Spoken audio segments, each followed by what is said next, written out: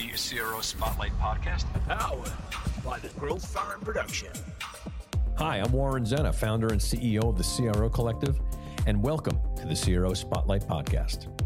This show is focused exclusively on the success of chief revenue officers.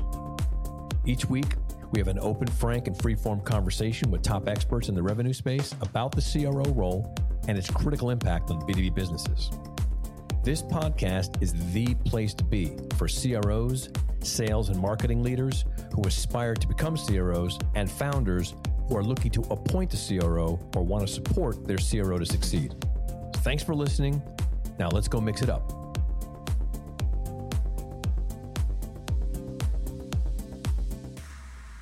Hello and welcome to this episode of the CRO Spotlight podcast. I'm Warren Zenna. I'm the CEO and founder of the CRO Collective.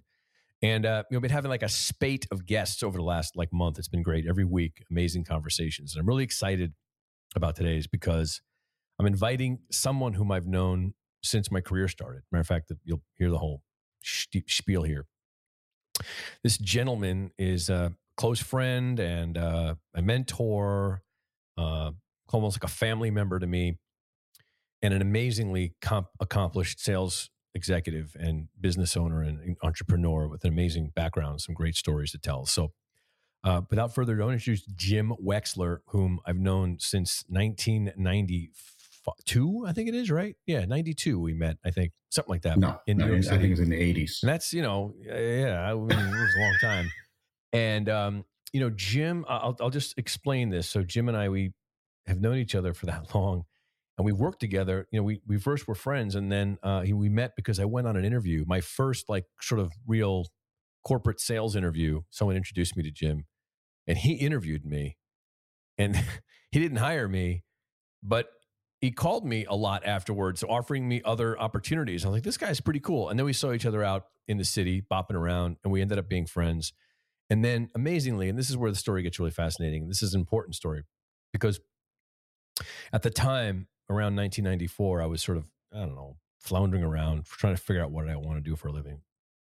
And Jim was just met his current wife, and they were just getting engaged. And as my memory recalls, Jim, you might be able to refresh me on this, but came into my bar. I was working as a bartender at the time. And basically, in short, said, you could sell anything, and I'm going away for 3 months, and I have all these accounts that I'm trying to close. And I think you could probably close them for me while I'm gone so I don't lose the business. And he just basically said, I know you can do this very casually. Here are the accounts. Here's the phone numbers. Call these people, close these deals so that when I'm away, I know that business will be taken care of. And, at the time, it was a big deal to me. I really looked up to Jim and the fact that he gave me that sort of responsibility so casually. And I did it. He was right. I called up and I got these 3 things closed, or 2 or 3 things closed. And, when he came back from the vacation with his then fiance, he was like, I'm going to hire you. So he gave me my first job. Jim gave me my first real job, and then mentored me and taught me how to sell. And a lot of what it is that I do today is very much grounded in the work that Jim and I did together. And we still talk and we still do work together. So I thought, we're always talking all the time, Jim. We're always yammering, on shit all the time. So I thought, I'm going to invite you on and let's have a cool conversation about some of the amazing things we talk about and the way that the world has evolved since you and I started selling with like briefcases in our hands and the notepads. So anyway, Jim, thanks for being here, man. Yeah. Really great seeing you, man. Listen, just to correct the record on one thing, and that is that when I interviewed you, I didn't give you the job because I said, this guy is going to be much better at this than I am. So I got you out of there as quickly as I could. I got it. Well, I appreciate that.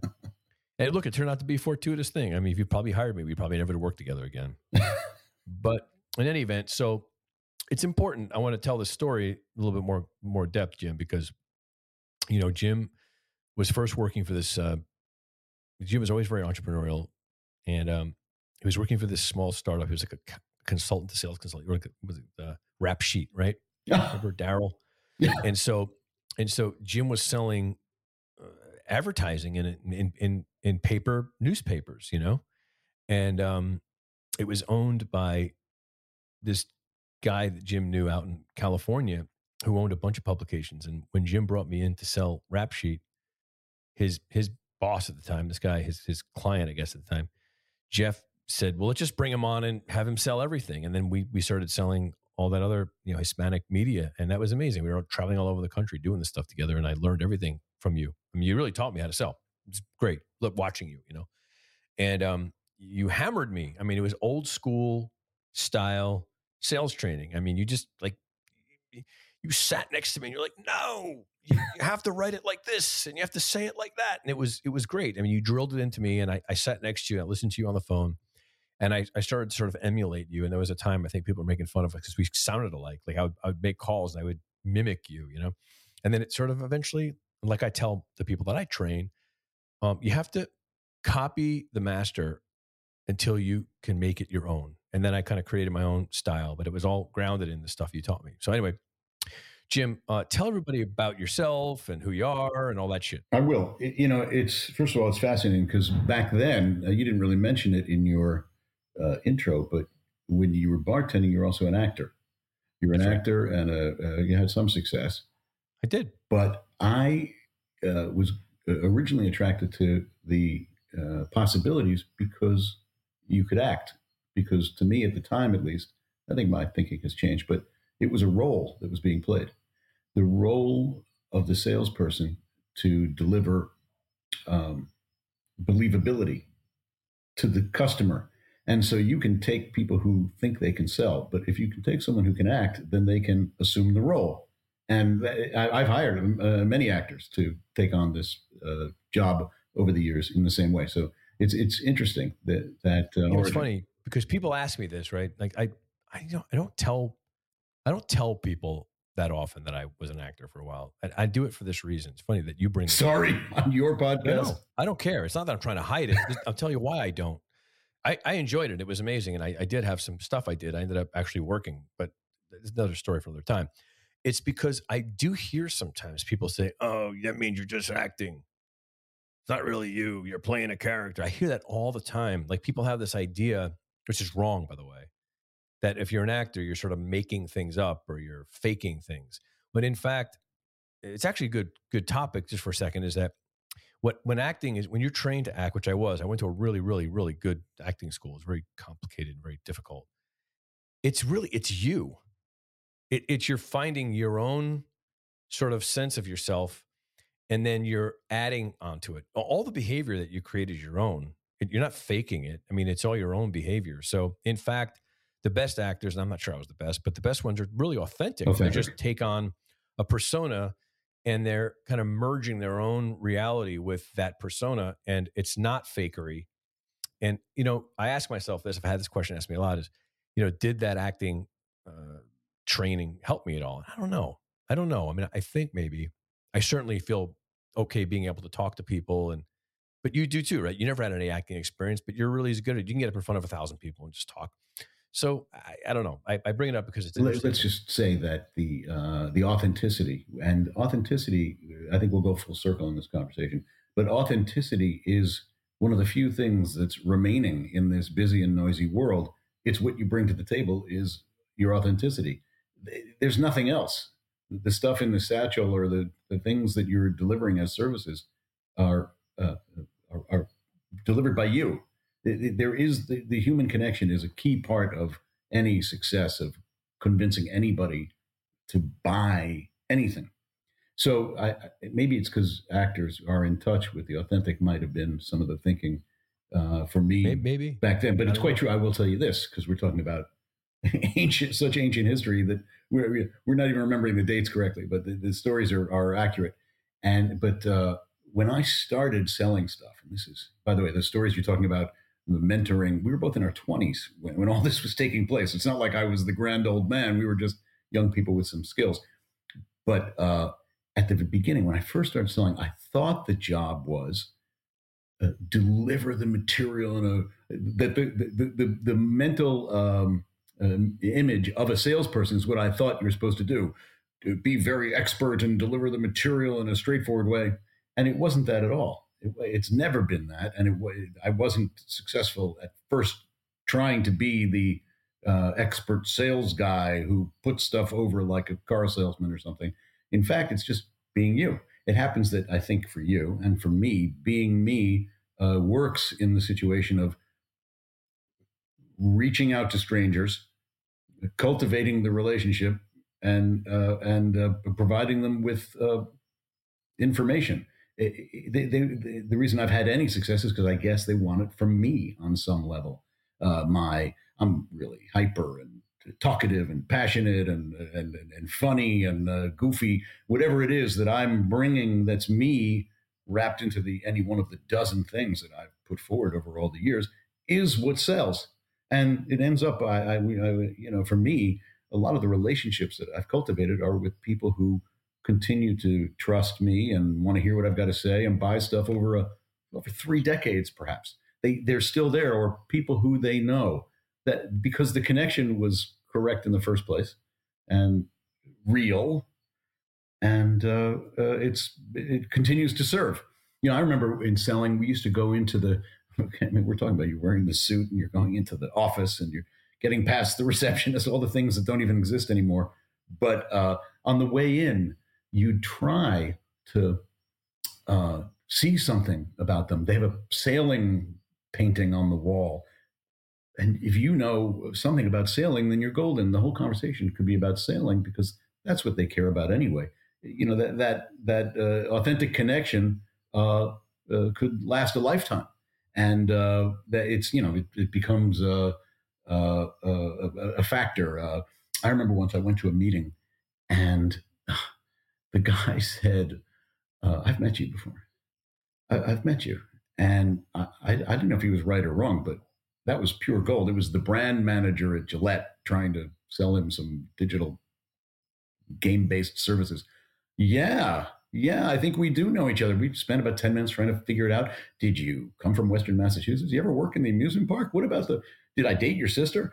All that stuff. By the end of it, it didn't matter whether we'd known each other. We knew each other now. And, what's the difference between me and 900 other guys who are trying to get time with him? It's the connection. So you better be yourself, because how else could you connect, with anybody? That sort of like launches off the whole reason why we decided to have this conversation in this format, because one of our, many conversations, we were talking about modern sales. And I talk about this a lot.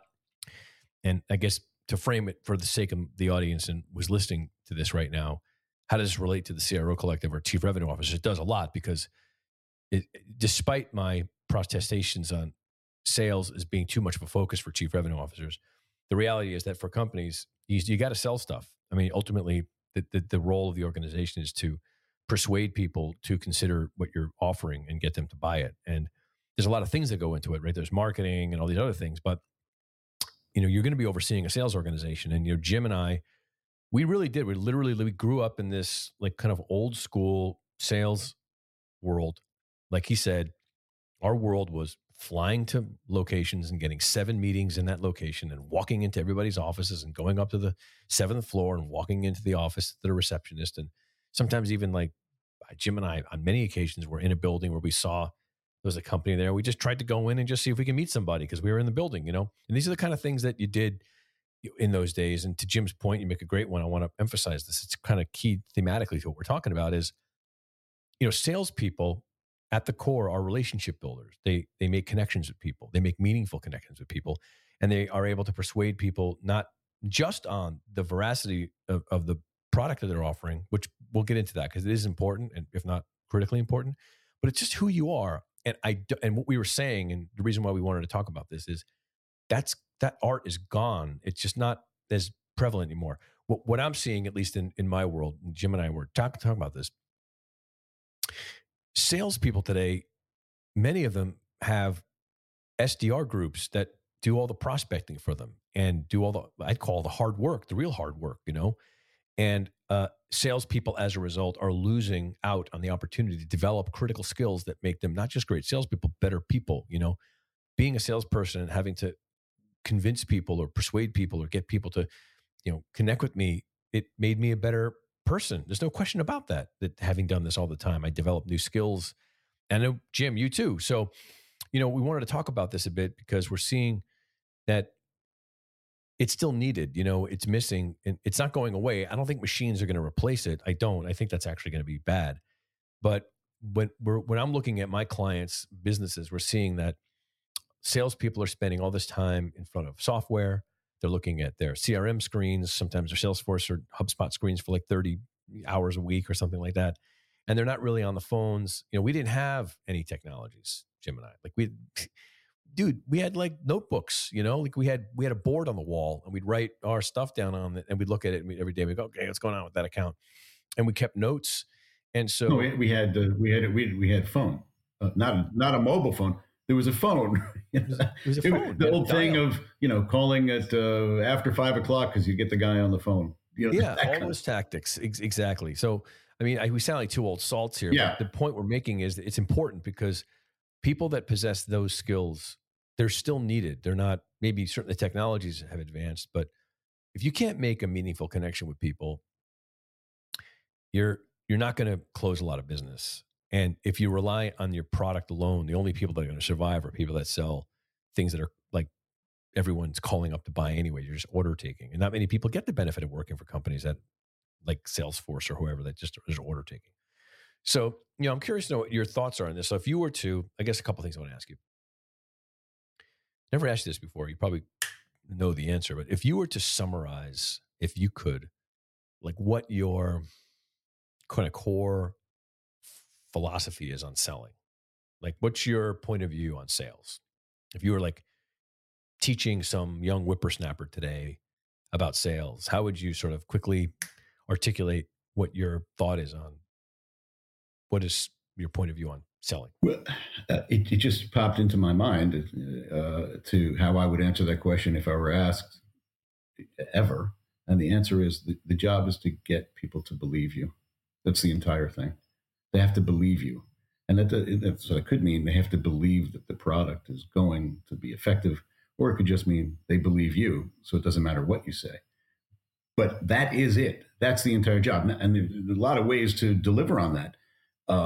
We used to try to prepare to go to a meeting by reading about the company and its goals, or finding out what they did for a living, or some key insight. Because another thing I tell salespeople is, 99% of the people calling on the person you want to do business with are, morons. They're not your competition. There's just a few, maybe 2%, that actually are valid competition for the possibility of having a relationship, getting that person to believe you. It's not as thick as you think. And even in the modern world with all this SDR, 99% of that is just falling by the wayside. It's recognized from afar. There's a lot more noise in front of you, but most of that is also recognized as being not worth engaging with. So you have to get through the noise. But again, your competition for actual mind share with that person with the ability to buy is slim.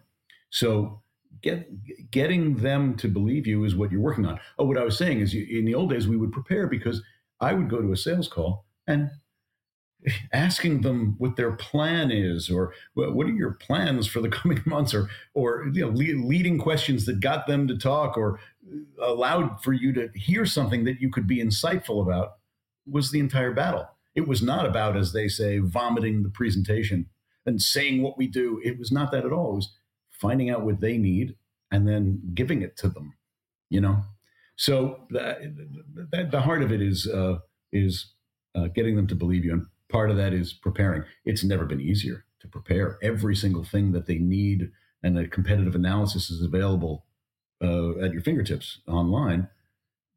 But how you use that in the service of establishing a rapport and a relationship is TBD.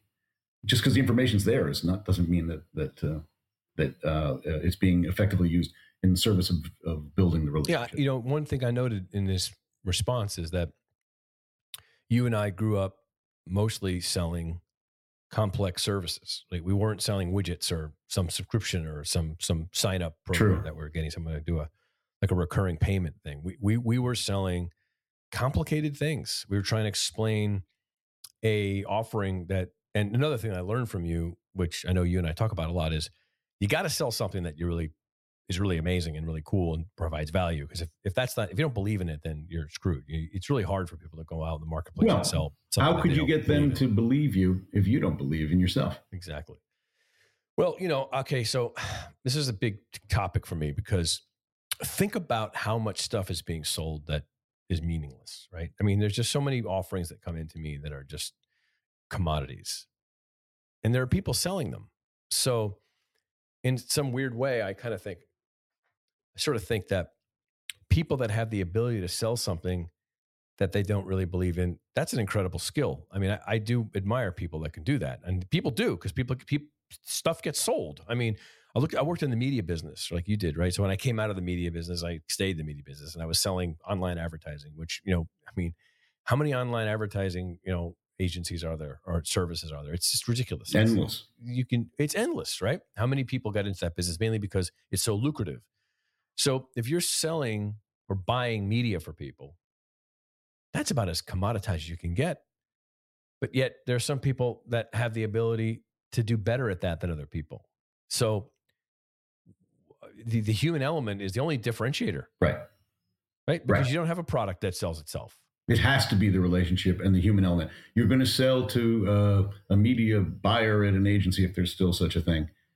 The relationship with that man or woman is the only thing that would differentiate or influence their decision. I mean, there's data and then maybe they have to make some decisions about that. But if it's commoditized, meaning if I could buy A, B, C, D, or all the way the whole alphabet, why you?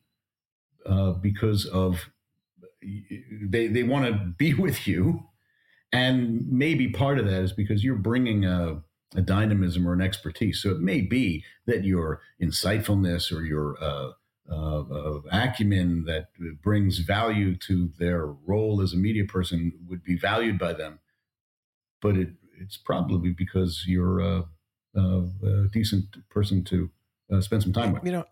I'd say there's no doubt that the differentiator with a commodity sale is you. But here's the problem. And this is a big problem, is that probably up till about as recently as 3 years ago, you could build those relationships. You could take people to the ball game and you can take them out to the, whatever, people did some crazy stuff. I mean, you remember the days in the 90s, you take them to strip clubs, wherever you can do, you took the client out, you went to the Yankee game, you went to a restaurant. Those days are done, man. I mean, that doesn't happen anymore. I mean, COVID's changed the game to such a degree that now getting a client out to dinner or to get him to an event or get that, it's impossible. And what we saw happen, a lot of my friends who worked for companies whose business model was basically all based on travel entertainment budgets. That's how they won their business. Matter of fact, I'll tell you a story. So when I was working at Havas, I was an executive that I had a budget and I was being sold to. So I had a really good experience of seeing what it was like to be on the other side of the table with a big budget. This is actually what launched the CRO Collective, was my observations from that. One company, another commodity, big agency media platform that wanted the business from Havas and knew that I was the gatekeeper.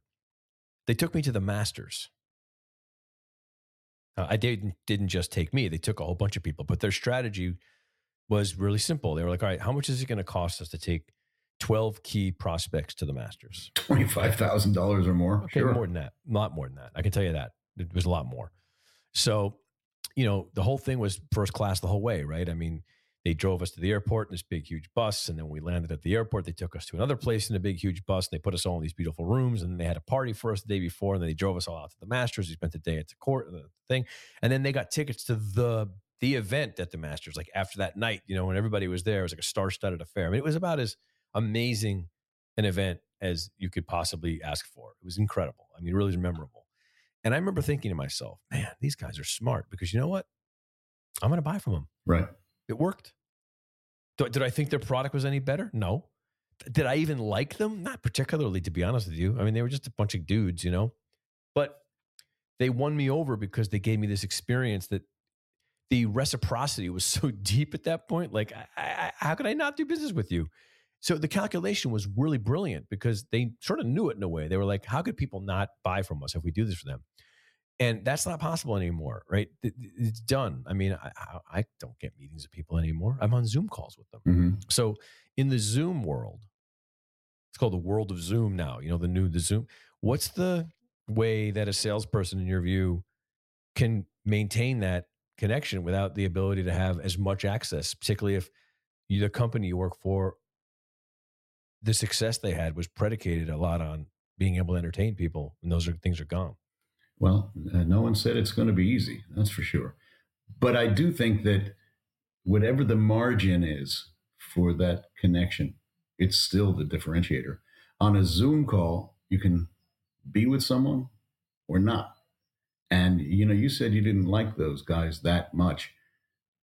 They would have their cost per acquisition would go down if they were connectable and likable, and they could have you for life on the one masters and not have to. It's extrinsic versus intrinsic, as we used to say in the gamification outline when we're talking about UX. It's the spiffs get you in, but it's the connective stuff, the sense of purpose, giving the customer autonomy and giving them a chance to make their own decision, and so on. Those are the things that make a difference. It may be that the margin has closed on both gifting and also on human interaction, but without it, there's nothing. So on the Zoom call, it means that the talking head who is trying to sell something to the other talking head has to get believed, be relatable. It should be after the Zoom that the person says, I wouldn't mind being friends with that person, or getting a beer with that person, or entrusting them with this piece of business, which is meant to get me a promotion. They earn my trust through expertise, through personality, not, I guess in that situation, not so much through spiffs and grease. It's the same thing. Interesting you say that, because in a way, what I think happened was similarly, the old school way of selling afforded you the ability to borrow equity from a Yankee game, or borrow equity from a Masters game, or borrow equity from a great restaurant or a great meal, that you could just bring that person there and that experience did all the work, Now, granted, you're correct. I mean, the real professionals do both, right? They bring you to this event and they're awesome people, so not only do you have a great experience, but you really enjoyed the person's company. I mean, that's probably about as good as you can possibly get, but they don't have to be. Yeah, no, but it has to be. I think about my own successes in the past, and you could, inexperienced or ineffective versus experienced and effective at the sales process. You're in a fine restaurant and the food's amazing. That's the opportunity to connect. It's not about the food. It's just that you've softened the ground for a relationship. That's a philosophy, right? So you, me, and I know we're on the same page here. If I'm taking somebody to the Masters, or I'm taking somebody to a restaurant, I view the context of that. I view them as not, oh, great, I'm going to take them to this great place and the steak is so good that they're just going to have a great time and they're going to buy something from me. I, like you, think this is a great venue for us to connect and have a great relationship together, because we'll experience this together, and we'll the same thing that I would have done with them in their office by looking on the wall and seeing that they have two kids and one has a baseball hat. My kid's also plays baseball. To do that in an environment like that only enhances it. But I think what happened was a lot of these companies were relying too much on the venue, right? Correct. To make up for the lack of personality that they had. That's a very expensive equation. It is. And the proof that it's expensive is when you take away the extrinsic, there's nothing left.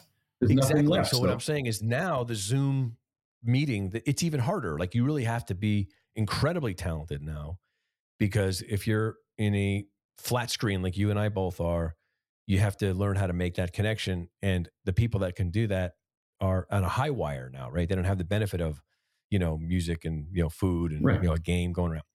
But I think it's just human. It's just human. I'm sorry. It's just human stuff. It's just being human. You think about the relationships you have. I know what kind of person you are, and you're able to relate to. It's the bus driver and the coffee guy. And then Warren, why did he take an extra half an hour to get home? Because he was being relatable or kind, or got involved with other humans on the way home.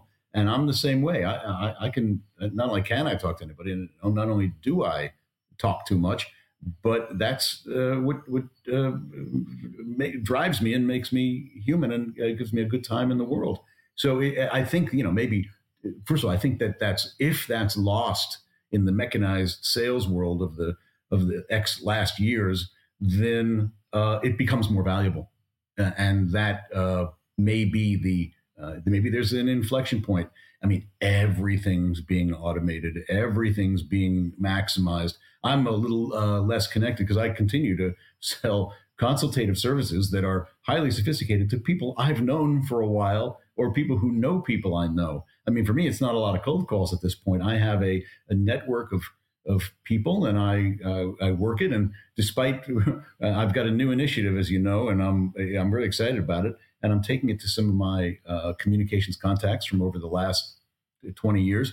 And many of them have heard me come up with some new item that I thought would be worth their while, a dozen times over the last period of time. So you're capitalizing on the equity that you built in the marketplace over the last 3 decades, and most people don't have that benefit, right? You True. did a great job. I mean, I know we talked about it all the time. We just had a conversation last week. You spoke to somebody that we both know from 20 years ago, and you're going to meet with them, Right? And I know that's probably the case, and I can do the same thing too. I'm very proud of the fact that I can make those phone calls myself. And Sure. It took us a long time to cultivate these relationships with people who are happy to hear from us.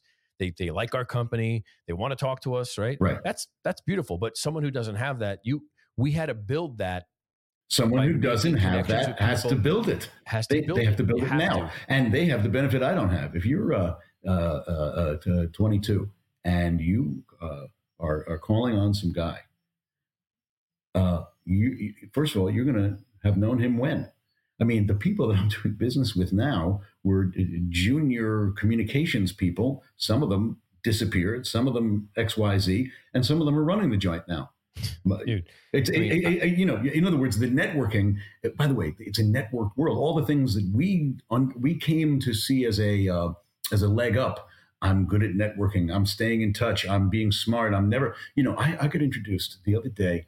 I'm doing this nice project now for involves the NFL and this thing I'm doing. The client introduced me to all his peers, and he said, Jim he's an innovative guy. He has been forever, and it's always straight up, and he's always got something valuable, and he'll never try to sell you anything that's inappropriate. And everything he said was just so complimentary, even though I've been hawking him for years. But it isn't that. The expression of value and the trust that I built, that I'm bringing you some value. You're lucky I called you because I have something valuable. If it's not a fit, then we don't have to talk about it. But I'm not here to shove anything down your throat ever. Oh, my point is, if you're really young, you have to recognize.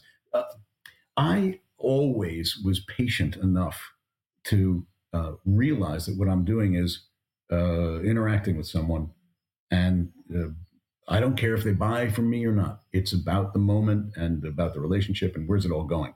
Because if you have the benefit of being far younger than I am, then you've got years to cultivate that relationship. And you've got to see it that way, or you're a transactional person in an oversaturated world. So it should always be that this is the acting, that the what you're bringing present is real and relatable and valuable, not when can we close. It used to be that way. If you take someone to lunch, are you expecting them to buy something from you? Well, that's not a relationship, or it's only a transactional one. It should be, I don't care what, can we just have a good time? Isn't it great for 2 minutes to take a breath of fresh air and be humans on the planet Earth?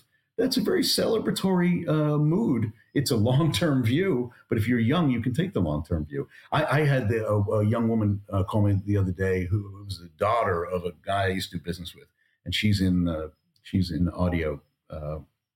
She's an audio sound engineer, and I said, I know some people that you should talk to. I want to do her father a favor, and she was nice. And I connected her with my college buddy who runs the podcast company. I should have had her call you. And I connected her with some people but 4 people, all of which were great connections. They could all actually offer her work. But I told her, this is not, can they help me? This is forever. The lady that I connected you with, who was the head of production for that TV company, it's forever. Until she'll be retired before you're too old. But that woman in 10 years will say, I knew you when, and that's your friend for 10 years. And if you don't see it as transactional, then you have the opportunity to make it a real relationship. I mean, you think about your friends. You and I are friends. You think about all your friends. What are you hoping for something value out of them on a short-term basis? You're not in it for anything except the relationship. And that's how you have to think about humans who have the potential to issue POs. They're just humans. That'll be so different already that you'll have a chance of getting the business. It's the only way to go. Your point is well taken. I would say this is an interesting point that you bring up when I'm thinking about this, is that the world of the commodity, the marketplace, has become almost hyper transactional. Mm-hmm. And what's happened is that salespeople that are deployed into the marketplace today are not told to cultivate relationships. They're told to close deals, and as many as possible and as quickly as possible. That's why all this technology has been invented to support them to do that, right? Mm-hmm. And so what ends up happening is, and I see this all the time, right? You get this. I mean, the evidence of this is in the amount of inbound I get every day, right? All the emails I get and all the inbound LinkedIn messages I get, because people are managed and they're expected to be transactional in the way that they deal with people, and they have quotas they have to hit, and those quotas are very, very strenuous, and they have to hit them every month. And so they don't have the luxury to think about it that way, because they're on the wire to make their number. And if they don't make their number, they're going to be canned or they're going to lose whatever, right? So it's really difficult for people in today's very highly transactional world. Everything's sped up like a lot more, so much faster now, right? I mean, we have dialers now. You can literally press a button that'll dial like 80 numbers in a row, and it'll only answer the one that answers, right? Mm-hmm. We have machines that you press a button that'll send a cadence of emails out to 1,000 people right away, and it'll give it to them in succession. I mean, these are things that you and I remember. We had to craft our emails together. We compared them. We'd read them to each other. And I still do that. And so what I'm saying is that we don't have the environment that allows as much room. And plus, you and I have been, for the most part, even though I work for a lot of companies, we're both very much like entrepreneurial people, right? We've always had the ability to kind of think about our next thing and how we're going to carry this relationship to our next thing. We always knew there was going to be something new that we were going to be doing. And it gave us the ability to do a couple of things. One is we never, ever worked, very rarely ever worked for any company that didn't sell something really cool. You and I had the benefit of selling some really amazingly cool things, some things that you, in fact, invented. We'll talk about that in a second. But a lot of these people are working at these big machines. They're selling software, sales software, automation software, programmatic software. They have very strict quotas, and they're on Zoom calls or they're on the phone, and they don't have the luxury of thinking, because what you're saying obviously makes sense. I can't be to argue the wisdom of the point you're making. It's perfectly logical. But I would say the possible pushback on that from some person who's 25 or 26 would say, are you kidding me? How many phone calls I got to make a day? Do you know how many people I can only have 2 seconds with them, and I got to get them on the phone? And my point is, I don't think that's a very effective way to sell. And I don't think it's a very effective way to go to market, but that's the way things are today. They are done that way. I guess I would say that it still is the discretionary tidbit is the human stuff. So just because you have these quotas that say slam it down the client's throat at an accelerated pace does not mean that's going to be successful, even short term. Meaning, even in the moment of the sped up transaction, finding the human element. Listen, I will say this. If you think about this and you think about what we did learn together, remember you'd make a phone call and you knew you had 4 seconds or less to keep the person on the phone. What were you going to say? We used to say, I'm calling, I can't even remember.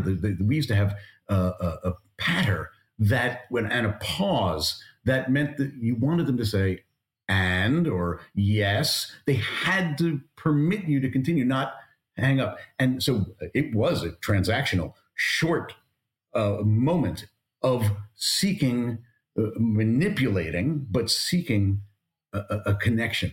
You had to have the connection in order to go to part two. It had to be. There are probably parallels between the two. Meaning, even if look, you just said the guy says I've got to make 40 phone calls a day to close 2.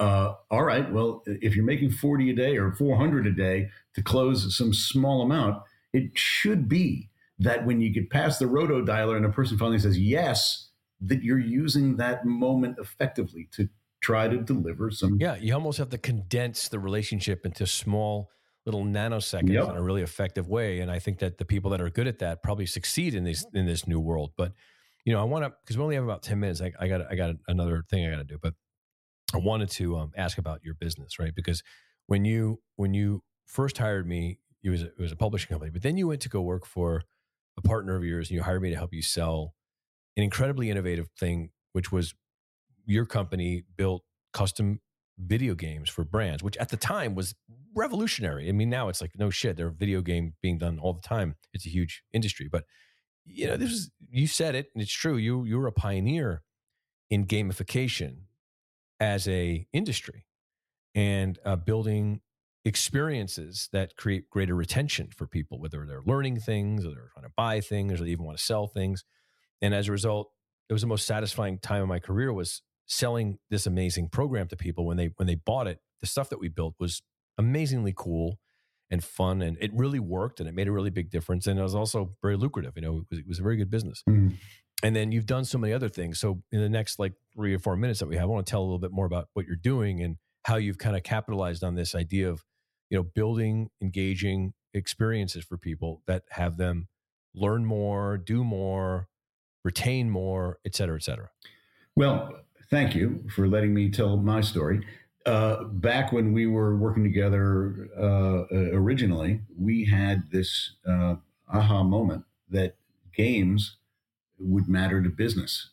And I hate to, these things. I hate to say it, but it was, it started in a pre-web era. We were doing it when the only way to deliver interactive experiences was either on a laptop, and even the green screens were crummy, or maybe on a place-based kiosk at a trade event, or on disk. And so we started by making games as deliverables that were used promotionally. And I'm not going to go deep into detail because it's so long ago, but we waltzed into Coke and Taco Bell and General Mills and gave them this idea that they should make games about their brands. They had no idea what we were talking about. And so it led to a really good promotional business where they would order 3 million of those things. Can you deliver 3 million? And then we'll give them out with the kids' meal kind of thing. It was a great business.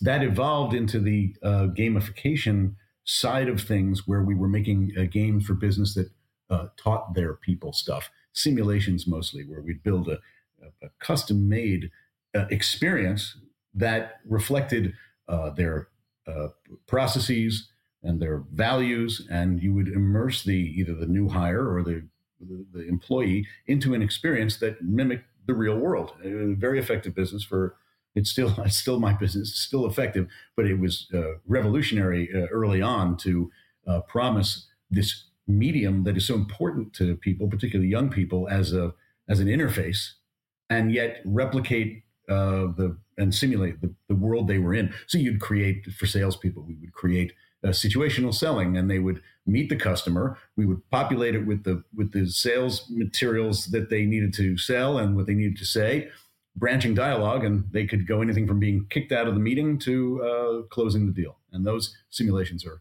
an effective way of teaching. As you said, the change in the business is that everybody is expecting it off the shelf now. They'd rather buy an off-the-shelf piece of software that it's harder to stimulate people today. They're overstimulated already. That and the powers that be think that an approximation of their process is good enough for the price, rather than expecting to build things by hand. So that business has been very effective.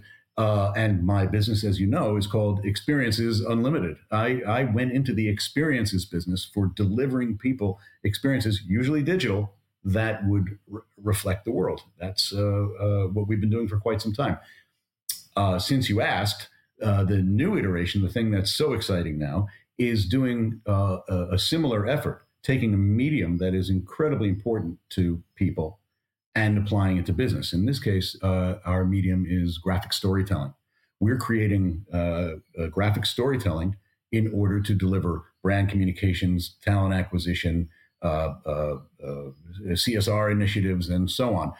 And it's a really effective format. My studio creates commercial quality graphic novels and applies that skill set to creating something that will actually capture the imagination of an employee or a stakeholder or a customer or a consumer.